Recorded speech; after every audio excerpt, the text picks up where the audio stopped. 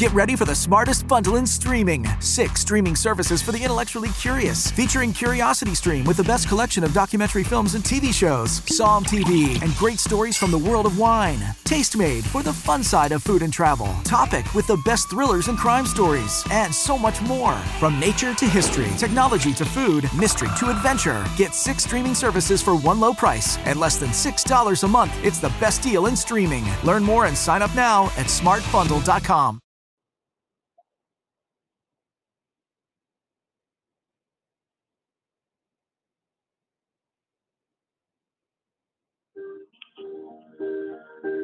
Welcome to the New Heights Show on Education. I'm Pamela Clark, founder and director of the New Heights Educational Group, and I'm here with David Smith, the founder of Silicon Valley High School, who has helped us get these podcasts produced and delivered to you. Yes, Pamela, when we saw the great things that you and your army of volunteers were achieving at New Heights, we wanted to get involved. We're happy to work with you to leverage the internet and make quality education accessible and affordable to everyone, everywhere. Thank you, David. We appreciate Silicon Valley High School helping us to get these podcasts out to the hundreds of thousands of listeners from all over the world. So I hope you enjoy the show.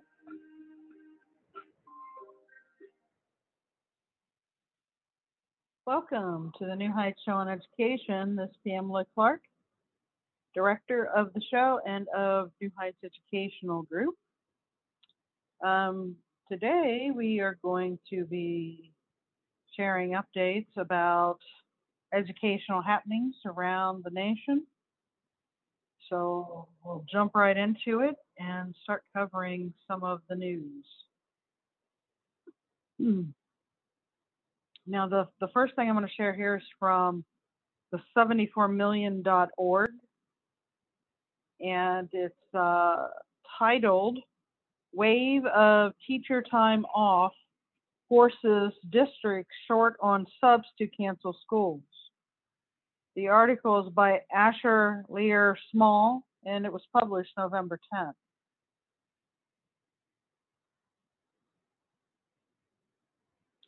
With schools across the country short on substitute teachers, staff taking additional days off around the holidays are forcing some districts to cancel classes. Seattle Public Schools announced that its 52,000 students would have no school Friday due to large shares of staff making Veterans Day into a 4-day weekend. And in Montgomery County, Maryland, the Board of Education voted this week to make a scheduled half day before Thanksgiving a vacation day for the district's 165,000 students because there are too few subs to fill in for the large number of educators taking off before the break. In an even more extreme case, Newaygo Public Schools in West Michigan made a last-minute call to shutter their doors from November 9th through November 15th due to high shares of staff out for COVID-19 and other illnesses, and for personal reasons. The district announced Monday, quote, we are unable to sufficiently staff our buildings to meet the needs of our students.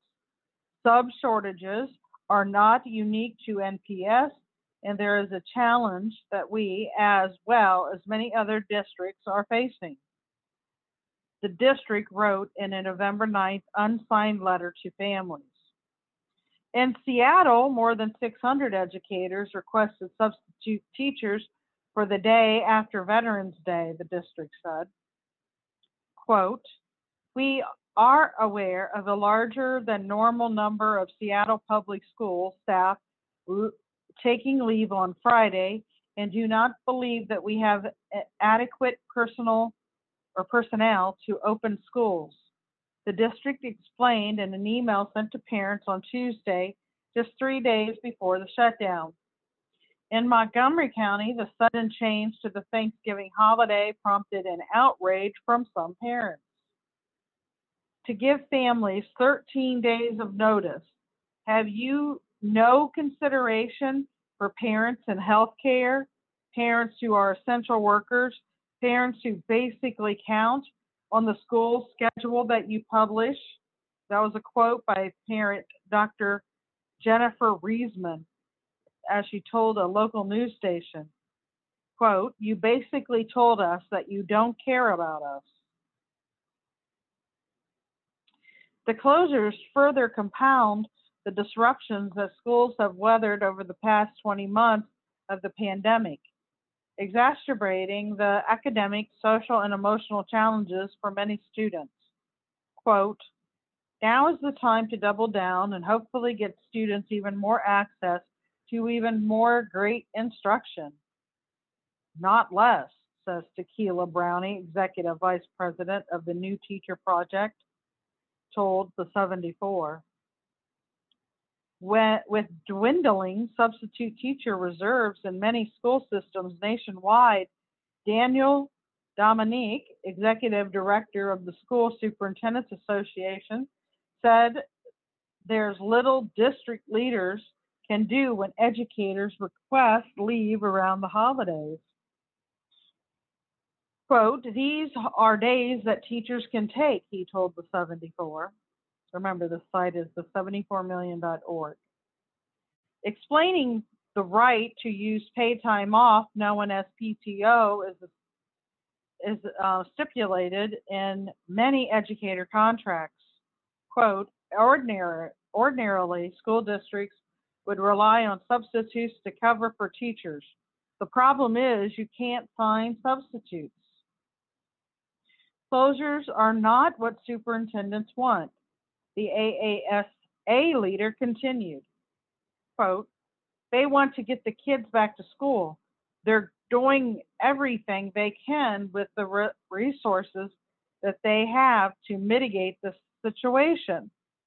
The pandemic, however, has shown the school systems can get creative," Brownie pointed out.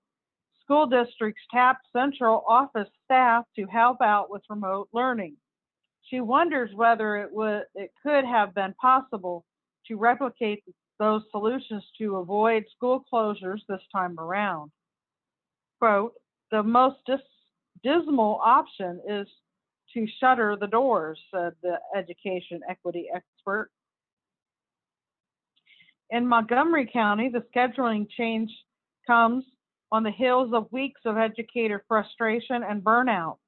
2 weeks ago, teachers held a car rally to protest staffing shortages that they said were exhausted and stressing out employees.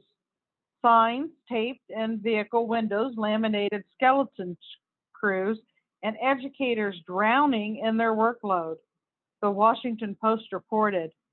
During a press conference on Tuesday, Union President Jennifer Martin warned of a great resignation in Maryland's largest district of Montgomery County. And if Montgomery County does not improve conditions for its teachers, the school system currently has hundreds of staff vacancies, including 161 teaching positions, according to a local report. "We hope you are able to take some time to rest and recharge during the extended Thanksgiving break," said a November 9th announcement to families and teachers signed Montgomery County Public Schools. Many school systems across the country have tried to preempt such situations by scheduling extra time for staff and students to recharge. Over a dozen districts, including Alexandria, Virginia, and Howard County, Maryland, recently announced days off or shortened schedules to fight burnout and provide mental health breaks for educators, according to a recent report from Burbio, a data service that has tracked school calendars throughout the pandemic. Districts' announcements generally did not mention substitute teacher shortages, though it's possible the desire to avoid needing more coverage for teachers than they could supply also play into the calculus for some school administrators. Policies vary on whether days off will have to be made up later in the school year. Most states require that schools be in session 180 days a year. A local news outlet reported that Montgomery County in 2021-2022 school calendar had 182 days built in, so the additional day off would not be affected. The Newaygo public schools used up five of its snow days in the current closure, reported Michigan Live. The disruptions, planned and unplanned, are yet another byproduct of the pandemic, said Dominic. He's hopeful that newly authorized vaccines for younger children will help make the situation more normal by the spring. Okay. But in the meantime, he acknowledged that scheduling changes may frustrate many families. Working families very much are dependent on having their children in school, he said. What are your thoughts on this article? Leave a comment. Let us know what you think of this situation. Okay, another article that I came across in justthenews.com. This was published. I'm looking for a date. Bear with me. The title of the article is School Board Reinstates Educators Fired for Proposing Male-Only, Female-Only Bathrooms. Yes, you heard that right. Their lawsuit continues against allegedly chilling district policies, and lawyer says he doesn't know conditions of their reinstatement. So this was shared also on November 10, 2021, and it says Oregon's Grant Pass School District voted to reinstate 2 educators this week after terminating them this summer for starting a campaign to keep biological male and females in their own school restrooms and locker rooms. Assistant Principal Rachel Damanio,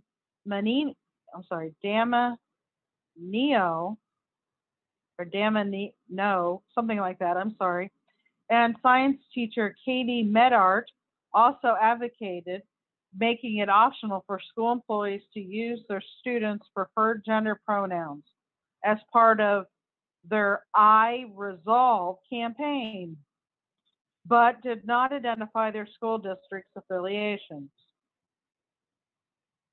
It was a close vote at a Tuesday evening meeting, according to the Mail Tribune. The board voted 4-3 to overturn Superintendent Kirk Kolb's recommendation to fire them. It has been a very difficult 7 months on paid administrative leave, the duo said in a prepared settlement. We are grateful for the courage of the majority of the board members that chose to reinstate us, but the district must make it safe for the community to express themselves without fear of retaliation or cancellation. The district told the newspaper that personnel confidentially prevented it from sharing the details of reinstatement, but implied that it hadn't changed any policies. The Grants Pass School District 7 will continue to follow all state and federal laws. We have school board policies in place to support safe environments for students and staff, and we will continue protecting the well-being of everyone in our schools, it said. The Pacific Justice Institute is representing Damanio and Medart in their ongoing First Amendment retaliation lawsuit against the district. It filed an amended complaint in September after U.S. District Judge Mark Clark refused to issue a temporary restraining order.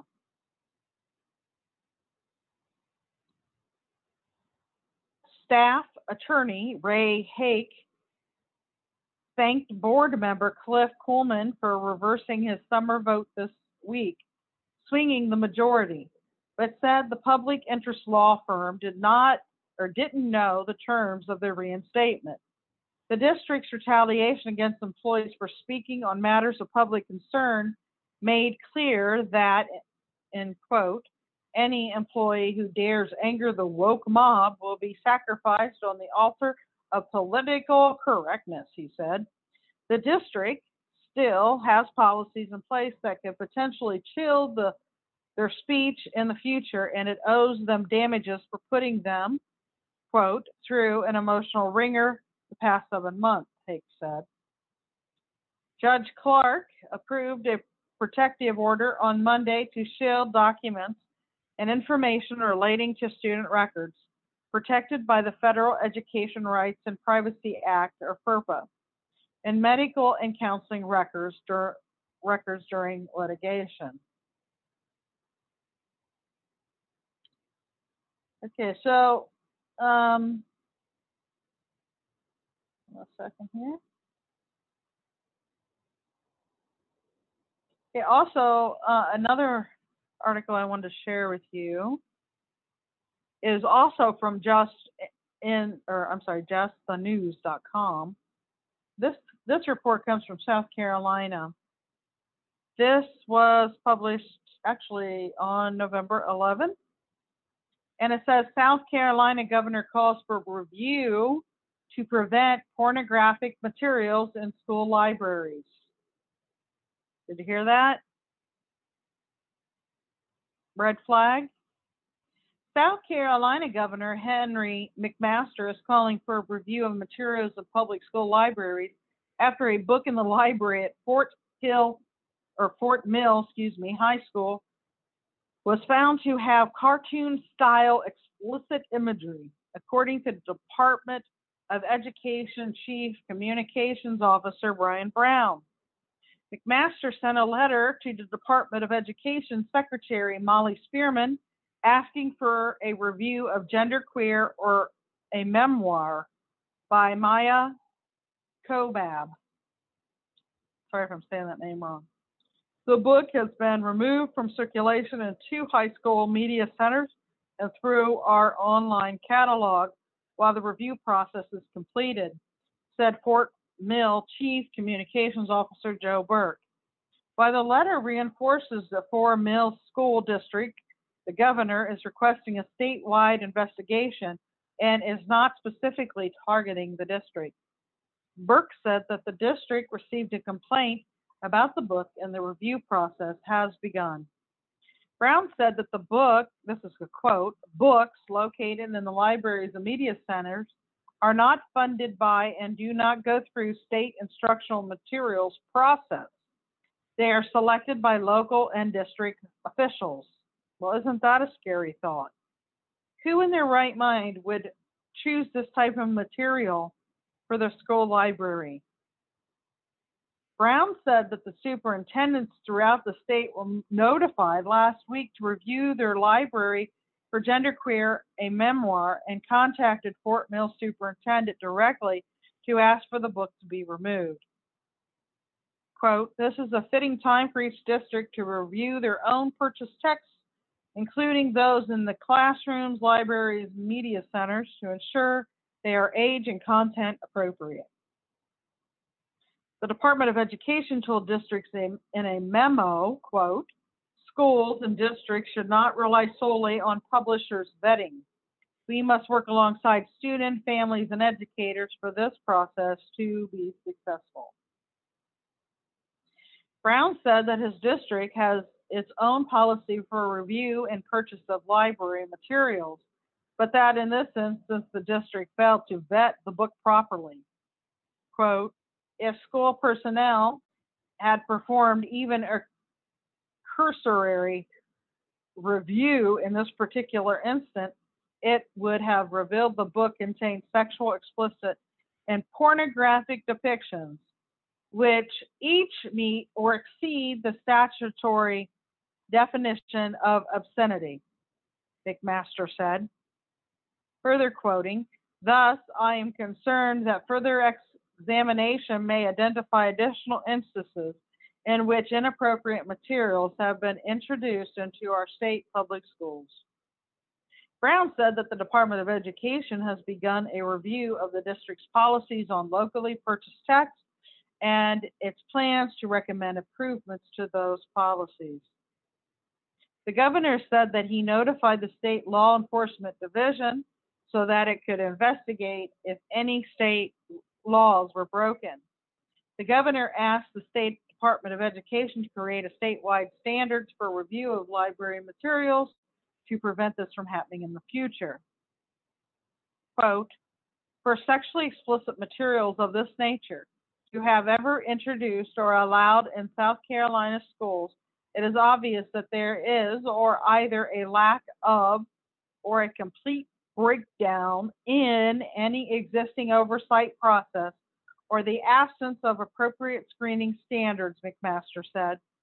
Therefore, I respectfully request the Department of Education promptly investigate this matter on a statewide basis and identify whether any systematic policy or procedural deficiencies exist at the state or local levels or both. What do you think they'll find? Who's behind all of this?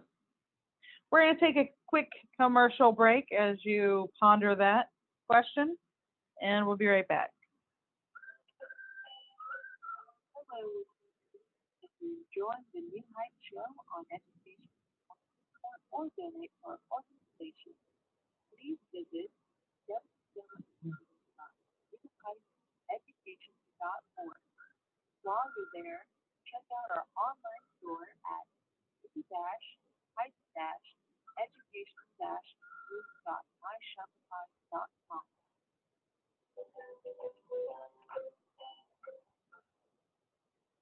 Hello and welcome back. It's Pamela Clark, and we're talking about education news around the nation. So the next thing I want to share with you is also from Just the News, and this article that I found was titled 26 State School Board Associations Distance from National Group that Liken Parents to Terrorists. The mass exodus came after a national group sent a letter to President Joe Biden asking for federal intervention to investigate parents who protest at local school board meetings.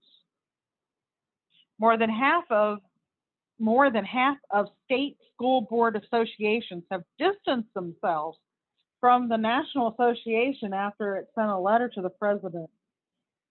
Of the 26 that had the letter sent, the 11 have discontinued their membership with the National School Board Association, the NSBA, after Kentucky did so Wednesday. In the September 29th letter, the NSBA likened parents protesting the teaching of critical race theory, listen to this, mask mandates, and other local school decisions to domestic terrorists and sought federal help. The NSBA is a national association that state school board associations are members, and members pay dues to. In response to the NSBA's letter, the U.S. Justice Department and Merrick Garland instructed the FBI to monitor and investigate parents protesting at local school board meetings. Parents Defending Education emailed 47 state school board associations for comment on the NSBA's September 29th letter. Hawaii and Washington, D.C. associations are not NSBA members, and Virginia and Louisiana had already made public statements by the time PDE sent the letter. PDE asked the associations to confirm or deny if they were in agreement with the NSBA's position, to state how they define intimidation, harassment, and threat, and if they planned on reporting individuals in their states to the Department of Justice. It also published their responses online. As of Wednesday, 26 states have distanced themselves from the NSBA's letter, including Alabama, Arkansas, Delaware, Florida, Georgia, Idaho, Illinois, Indiana, Iowa, Kentucky, Louisiana, Mississippi, Missouri, Montana, New Hampshire, New Jersey, North Carolina, Ohio, woohoo, Pennsylvania, South Carolina, Tennessee, Texas, Virginia, Wisconsin, and Wyoming. Among them, 11 states have taken action by withdrawing their membership. Participation or dues from NSBA, Alabama, Florida, Louisiana, Kentucky, Missouri, Montana, New Hampshire, Ohio, Pennsylvania, South Carolina, and Wisconsin. Several states did not respond to PDE's letter at all, including Alaska, Arizona, Colorado, Connecticut, Kansas, Maine, Maryland, Massachusetts, Michigan, Minnesota, Nebraska, Nevada, New Mexico, New York, Oklahoma, Oregon, Rhode Island, South Dakota, Utah, Vermont, Washington, and West Virginia. California replied by stating that it declined to respond to the questions. Quote, we believe the letter from the NSBA leadership demonstrated how to touch the National Association, demonstrated how out of touch the National Association is with concerns of local school boards and the principle of local control. Ohio Association said, because of that, OSBA no longer sees the value of continued NSBA membership. Pennsylvania's association said NSBA's letter saying comparing upset parents to domestic terrorists was the final straw, quote, after the organization had already been questioning the value of keeping its NSBA membership. It added that the NSBA had fomented more disputes and cast partisanship on our work on behalf of school directors when we seek to find common ground and support all school directors in their work, no matter their politics. The New Hampshire School Boards Association said it plans on withdrawing its membership, but has yet to do that. So officially. So the Montana School Board Association will formally leave the NSBA in July of 2022, as it already renewed its membership in July of this year. Alabama withheld its dues to NSBA and plans to vote on whether to leave in December. Florida did not submit dues to NSBA and expressed its opposition to NSBA's position, and Kentucky Association leadership is currently evaluating the benefits of continued membership in the NSBA. Mississippi says it doesn't support the NSBA's action and will meet to address the situation. Many of the associations that responded to parents defending education said they had not been asked or informed by NSBA before it sent the letter.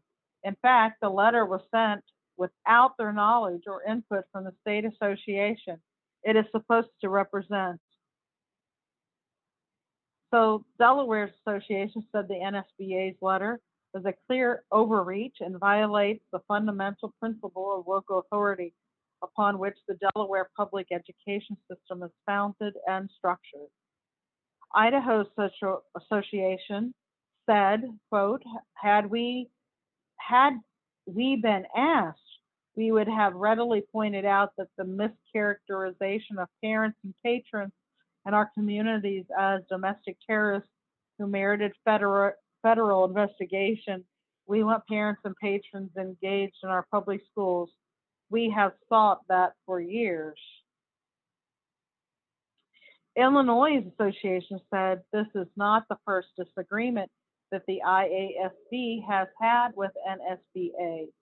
Prior to this incident, the IASB Board of Directors was evaluating its relationship with NSBA, and the IASB previously expressed concerns to NSBA about problems related to governance, transparency, and financial oversight. The IASB suspended payment of dues to the NSBA for 2021-2022 school year and sought to address these concerns through changes to the governance structure of the National Association. The IASB disagrees with the NSB's decision to request federal intervention and decision by the NSBA leadership to tie the requested claims of domestic terrorism and hate crimes. New Jersey's association said it doesn't endorse the letter, and NSBA's position doesn't reflect the beliefs and policies of the NJSBA. It said it has expressed its disapproval of the letter and strongly supports the ability of parents and citizens to voice their opinions at board meetings, which is a fundamental principle of our democracy. So what do you think of that article? What do you think of them doing these things? What do you think of the NSBA? That's really a loaded question, isn't it? Imagine your new bathroom. A sparkling new tub, a modern shower conversion, a seamless new wall, all done in as little as a day. Introducing Bath Fitter. Join over 2 million customers delighted with our one-of-a-kind remodeling process. No demolition, no mess. Guaranteed for life. Installed in as little as a day. Book a free in-home consultation at bathfitterpodcasts.com and get our best offer of the year right now. Bath Fitter, 35 years of better bath remodels. Get ready for the smartest bundle in streaming. 6 streaming services for the intellectually curious. Featuring Curiosity Stream with the best collection of documentary films and TV shows. Psalm TV and great stories from the world of wine. Tastemade for the fun side of food and travel. Topic with the best thrillers and crime stories. And so much more. From nature to history, technology to food, mystery to adventure. Get 6 streaming services for one low price and less than $6 a month. It's the best deal in streaming. Learn more and sign up now at smartbundle.com. Now, originally how that came to me, and if you're a homeschooler, you may want to look up great homeschool conventions. They have a lot of really great articles, related to what's happening in the news as well. Their Scottsdale school board member publicized parents' Social Security numbers, divorce proceedings, financial records in an effort to track outspoken parents. Did you hear that? Scottsdale, Arizona.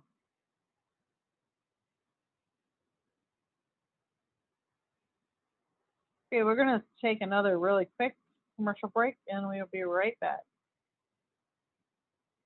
This podcast is brought to you by Silicon Valley High School, the world's fastest growing video-based, self-paced, teacher-supported, fully accredited online school that's recommended by more than 96% of students. Take individual courses at just $95 each, or earn your high school diploma at any age. Check us out at svhs.co. Hello, welcome back. This is Pamela Clark. You're listening to the New Heights Show on Education. The next article I want to share with you is from thedailywire.com. And I don't know if you remember seeing or hearing the videos, recordings of a Virginia mother who exposed the pornographic reading material in curriculum, and someone had recorded her and posted it. And I guess as of November 9th, this article from Ash Shao of the Daily Wire reports that parent is barred now from entering the high school library. You hear that? The thing that she exposed, has that been removed? I don't know. Has it? But she is barred from the library. The Washington Examiner reported that Stacy Langton was told by Fairfax High School acting principal Maureen Keek last week that she could not enter the school's library. Langton had entered the library earlier that week with her son to check out a book. Langton told the Examiner that Keck called her to let her know that she was not allowed to enter the library. Langton questioned the principal, who then told her this was school policy that applied to all parents. Ever heard of Pinocchio? I think his nose is growing. Keck told me that no parents are allowed into the library, Langton told the outlet, so I asked her to send me the specific policy so I could see it for myself. Langton also told the Examiner that the school librarian made no mention of such a policy when she went with her son to check out a book earlier in the week. Langton said the librarian even helped them find the book they needed. It was the next day when Keck called her. Quote, in response to Langton's request to see the policy, Keck sent her a school policy that was reviewed by the Washington Examiner and makes no mention of restricting parent access to the library, the Examiner reported. The policy makes no mention of restricting visitor access to parts of the campus anywhere, providing all visitors sign in at the front entrance and obtain a visitor's pass. Langton said that while she signed in, the machine that provides visitor passes was out of order and had been for weeks. As the Daily Wire previously reported, Langton made national news when she read from several books available to students that included graphic depictions of sex and pedophilia. She read aloud one section from the book called The Lawn Boy. And I'm not going to go over what she said, but again, I have a feeling many of you did hear it. Langton was scolded at the school board meeting where she spoke because there were children present. Did you just hear that? She was scolded because children were present. Days after Langton read from the books, they were pulled from the shelves. So they have been pulled from the shelves. Whoop-a-doo!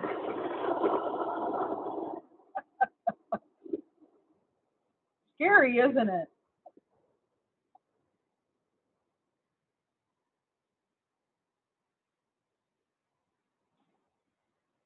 Okay, so another one I wanted to share with you. So much happening all the time. Okay, this is kind of some footnotes and some things from an email that FRC Action sent out. And the title of their email was Education, Not Indoctrination. It was sent out on November 11th. And it just had some interesting facts I wanted to share with you. When public schools were forced to go virtual, many parents got a front row seat to the radical anti-faith, anti-family, anti-American indoctrination being force-fed to children. From gender identity ideology to critical race theory. By the way, we're going to be doing a show on critical race theory really soon.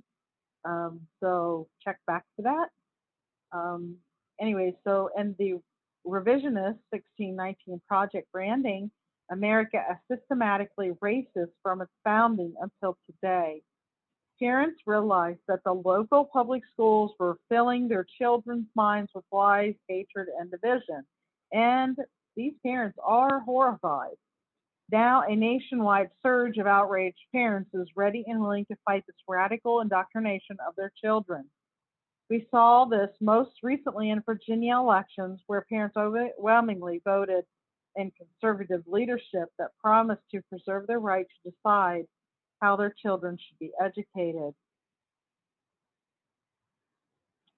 And it has that, and today's most recent or critical front lines of that battle are local, especially the nation's 13,800 public school districts.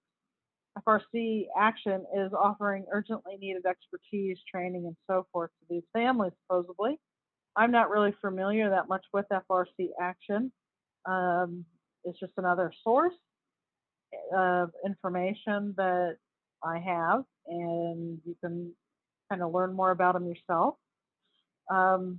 They did also report that middle school students in Rockingham County, North Carolina, were forced to stand up in class and apologize to their non-white classmates for their privilege. Did you hear that? What do you think of that? A lightning strike. A head teacher in Manhattan was caught on tape acknowledging that his school's curriculum teaches white students that they're inherently evil and saying we're demonizing white people for being born. Tanner Cross, an elementary school teacher in Leesburg, Virginia, was suspended after stating at a school board meeting that he would not affirm the gender identities as his students are contrary to their biological sex, calling it lying, a psychological abuse and violation of his religious liberty. A memo from Orange County, California Department of Education mandates that parents who disagree with the instructional materials related to gender, gender identity, gender expression, and sexual orientation may not excuse their children from this instruction. If you suspect that these are isolated instances, but rather part of an orchestrated nationwide effort at childhood indoctrination, do you think it is? What are your thoughts on all of this?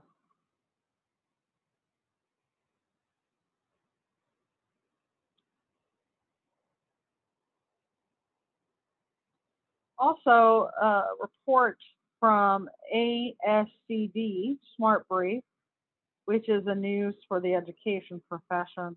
It comes in an email as well to New Heights.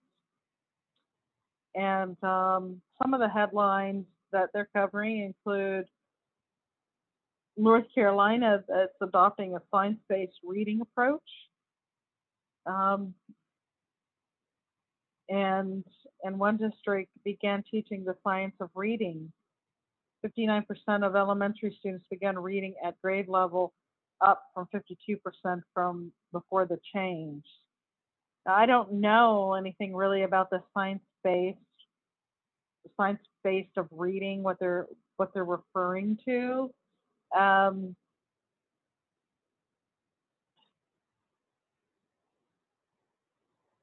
but reading is not rocket science. I mean, public school fails at teaching people to read in general to a large extent. And sometimes they blame race or family life or whatever on it, but it's really not that difficult. In our opinion here at New Heights, students need phonics. They need to learn not just how to memorize, but how to learn words and through phonics. So I'm a little skeptical about that, but I don't know enough about it really to say if it's a good thing. But if they're seeing an incline and students being able to read, then I would say that's a good thing. Um, I did report earlier in the show about schools scheduling due to staffing shortages, and that's happening other places, um, and not just in the place that I had mentioned.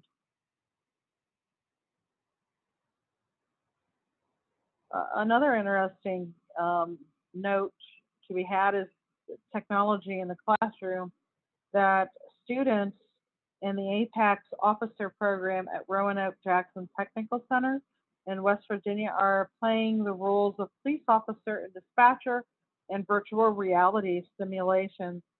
Teaching in the program is former Roanoke County Sheriff Todd Cole, who says students are learning how to de-escalate incidents while participating in the simulations, as well as when they review where they performed well and where improvement is needed.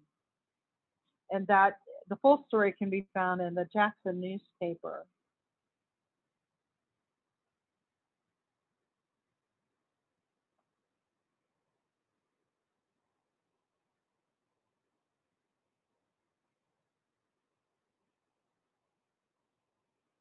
Sorry, bear with me for a moment.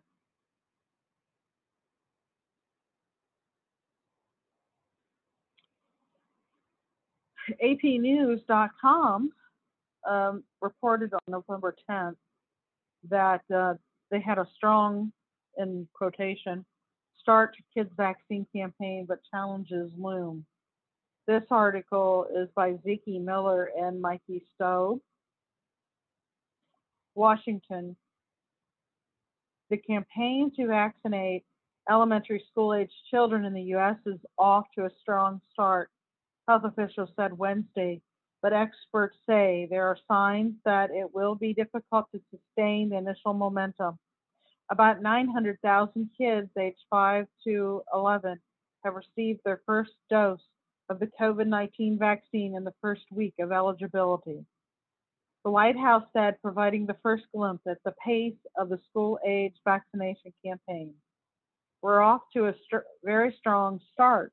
And that was a quote from the White House COVID-19 coordinator, Jeff Zients, during a briefing from reporters. Final clearance for the shots was granted by federal regulators on November 2nd, with the first dose to kids beginning in some locations the following day.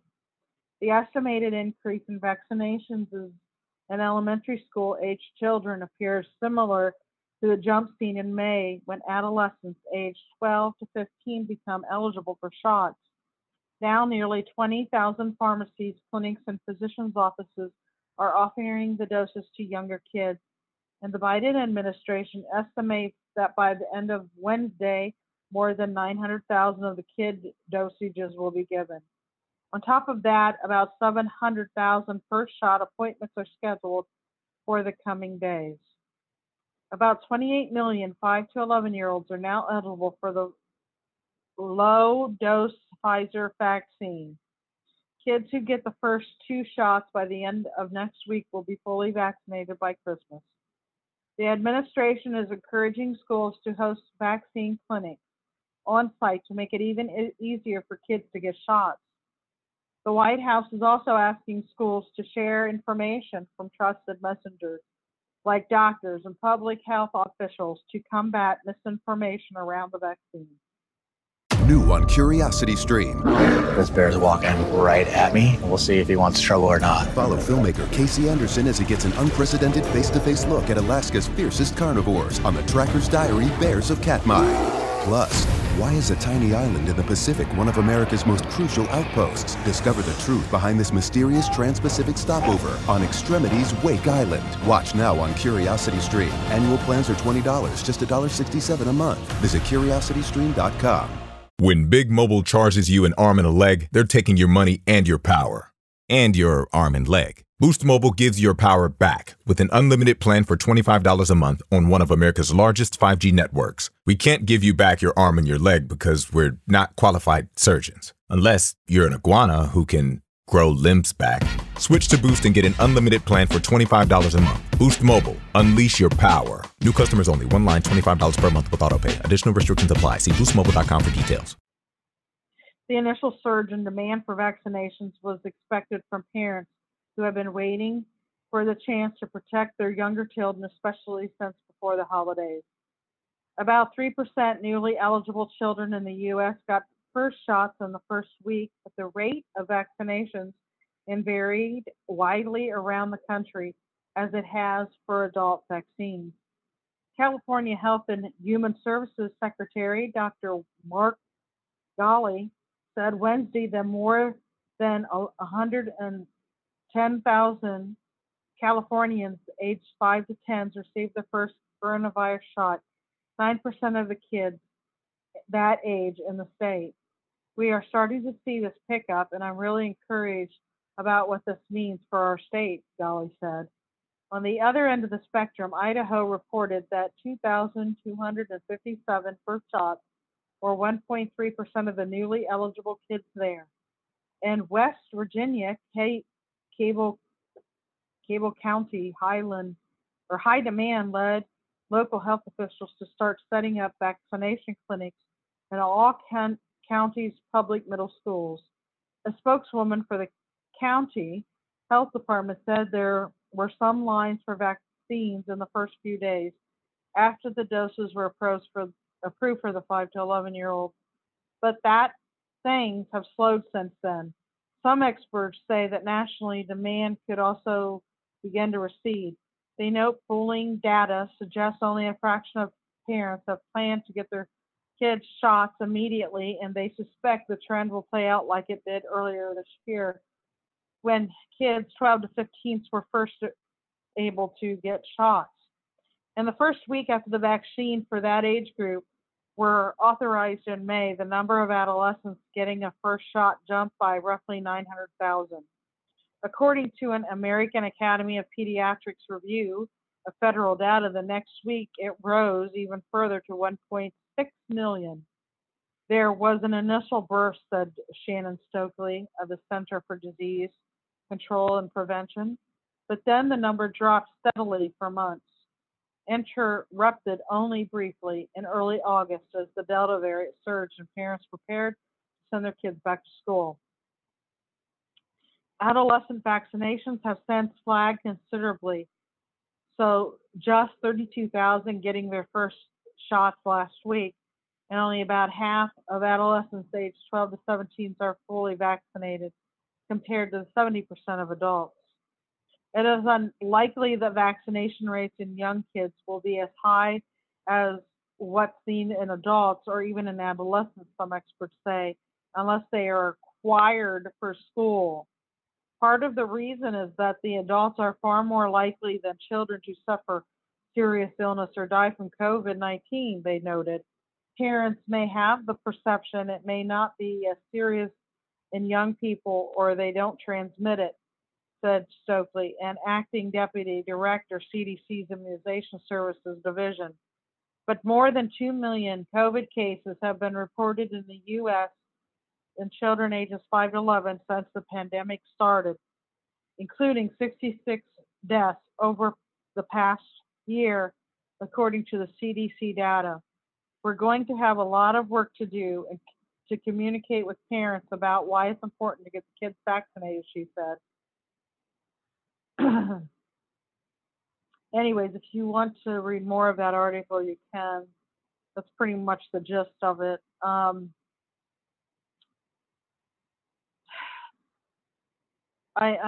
not for the mandates. I'm not for these are not vaccines that they're giving these kids. The miscommunication is from their end, not from people that have studied about this. And there's more doctors, more medical staff that are against these mandates than that are for them. So that should make you think. And also, something else I kind of wanted to share with you is that I have a family member that lives in Wisconsin. And when we talk, her news is quite a bit different than our news. And she has asked me more than once, don't you hear about these stories where you're at? And I said, no. So what stories am I talking about?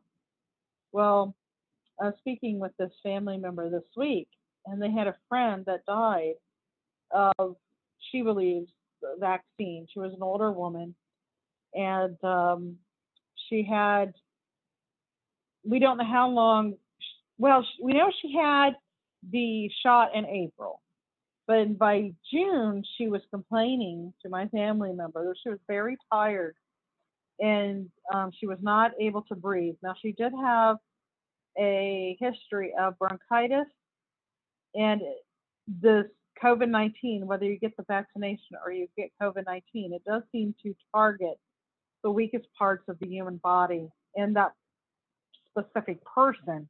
So wherever their problem areas are, that's where it goes. So this story kind of backs it up as well. So she was complaining not being able to breathe. She couldn't walk her dogs any longer. And each month she just got, sicker and sicker. She, how we always kind of rationalize in our minds, well, what if it's this? What if it's that? What if, she rationalized because there was a lot of smoke coming from fires from Canada. And then also the history of bronchitis, and she did have a hip replacement. And she went to the doctor, and they said it was bursitis, and but they kind of rolled out the other things. Um, Now, when my family member went to her home and had to call an ambulance, she had a fever when she arrived, her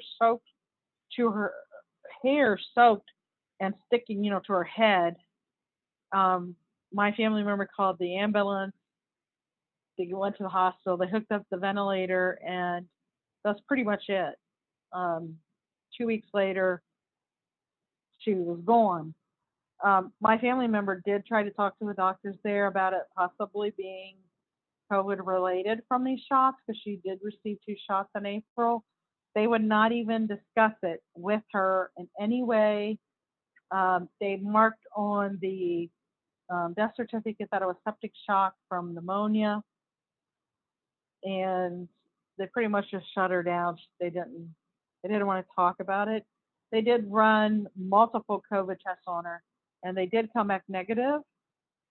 But then, as we were talking about that, she was talking about other cases. She says they hear about it all the time. And these are like family members, like friends of hers and their family members, and people that she knows that are going in for these shots, and things are happening to these people. So there was another person that she heard about, again from an immediate contact to her, that was she was a marathon runner, very fit and very athletic, and um,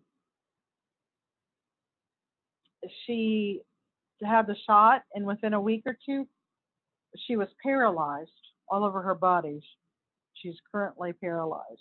So, but there was nothing wrong with her before the shots. And then another story, that again, she knows these are all real because she knows all of these people. She's a friend of this young girl's mom that was 23 years of age. The girl's 23. And the young girl didn't want to take the shot. The mom didn't really want her to take the shot either. But her uncle was a doctor, and he talked her into it. He talked the 23-year-old into it.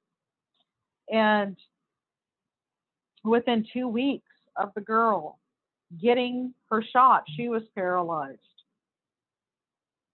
He didn't live in Wisconsin, this uncle, but he came back to try to get help and stuff like that, but it was too late. The shot had done its damage. There was another doctor in Wisconsin that took the shot, and he got sicker and sicker. He could no longer do surgeries anymore, stand for very long, and I think he's still dealing with it, from my understanding. But she says this is all the time. They live in a small community, and most people get their vaccines early, and this is what's happening all the time. It's common word of mouth there, and including in Warsaw. You can check this out yourself. Do you have any family in Wisconsin? You may want to look into it, right? Okay, we're going to take a quick commercial break, and we'll be right back. Hello, you join the New Heights Show on or donate to our organization. Please visit www.newheightseducation.org. While you're there, check out our online store at new-education.myshopify.com.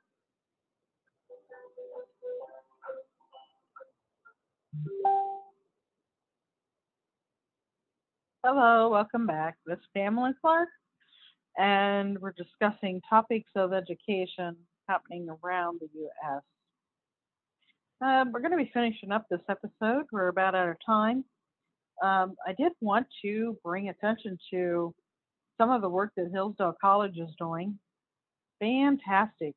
They are doing a lot of courses on the Constitution, and they're coming out with a brand new course.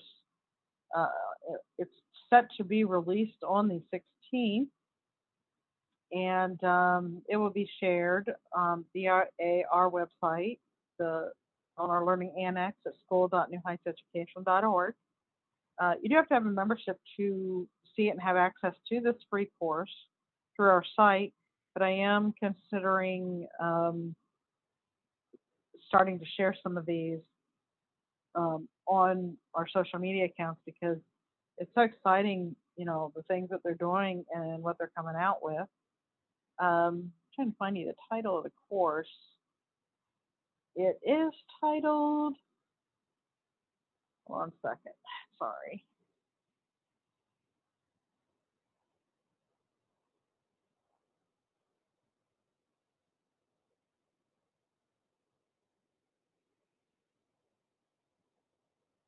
Ooh, it's not the one I was looking for. Okay, so still looking, sorry.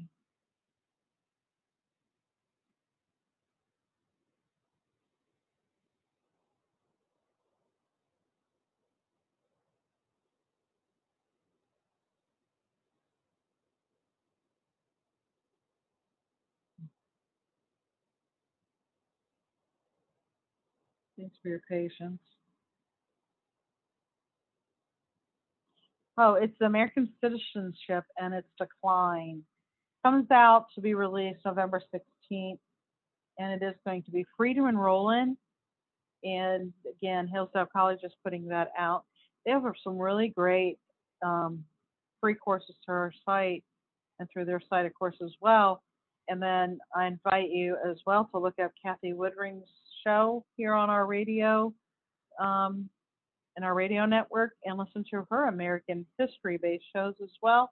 She's done a fantastic job covering American history and why it's not a racist history. So, anyways, I really appreciate you listening to our show. I hope this helps keep you informed and updated on the happenings in the world of education that others aren't covering.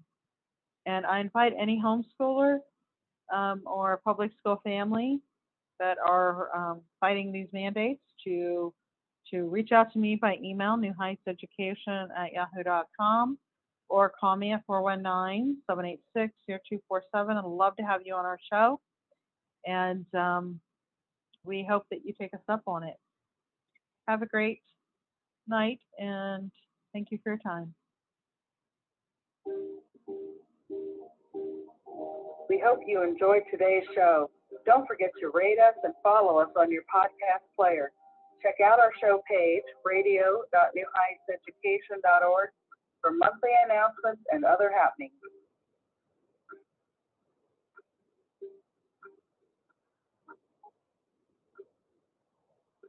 Imagine your new bathroom. A sparkling new tub, a modern shower conversion, a seamless new wall, all done in as little as a day. Introducing Bath Fitter. Join over 2 million customers delighted with our one-of-a-kind remodeling process. No demolition, no mess. Guaranteed for life. Installed in as little as a day. Book a free in-home consultation at bathfitterpodcasts.com and get our best offer of the year right now. Bath Fitter, 35 years of better bath remodels.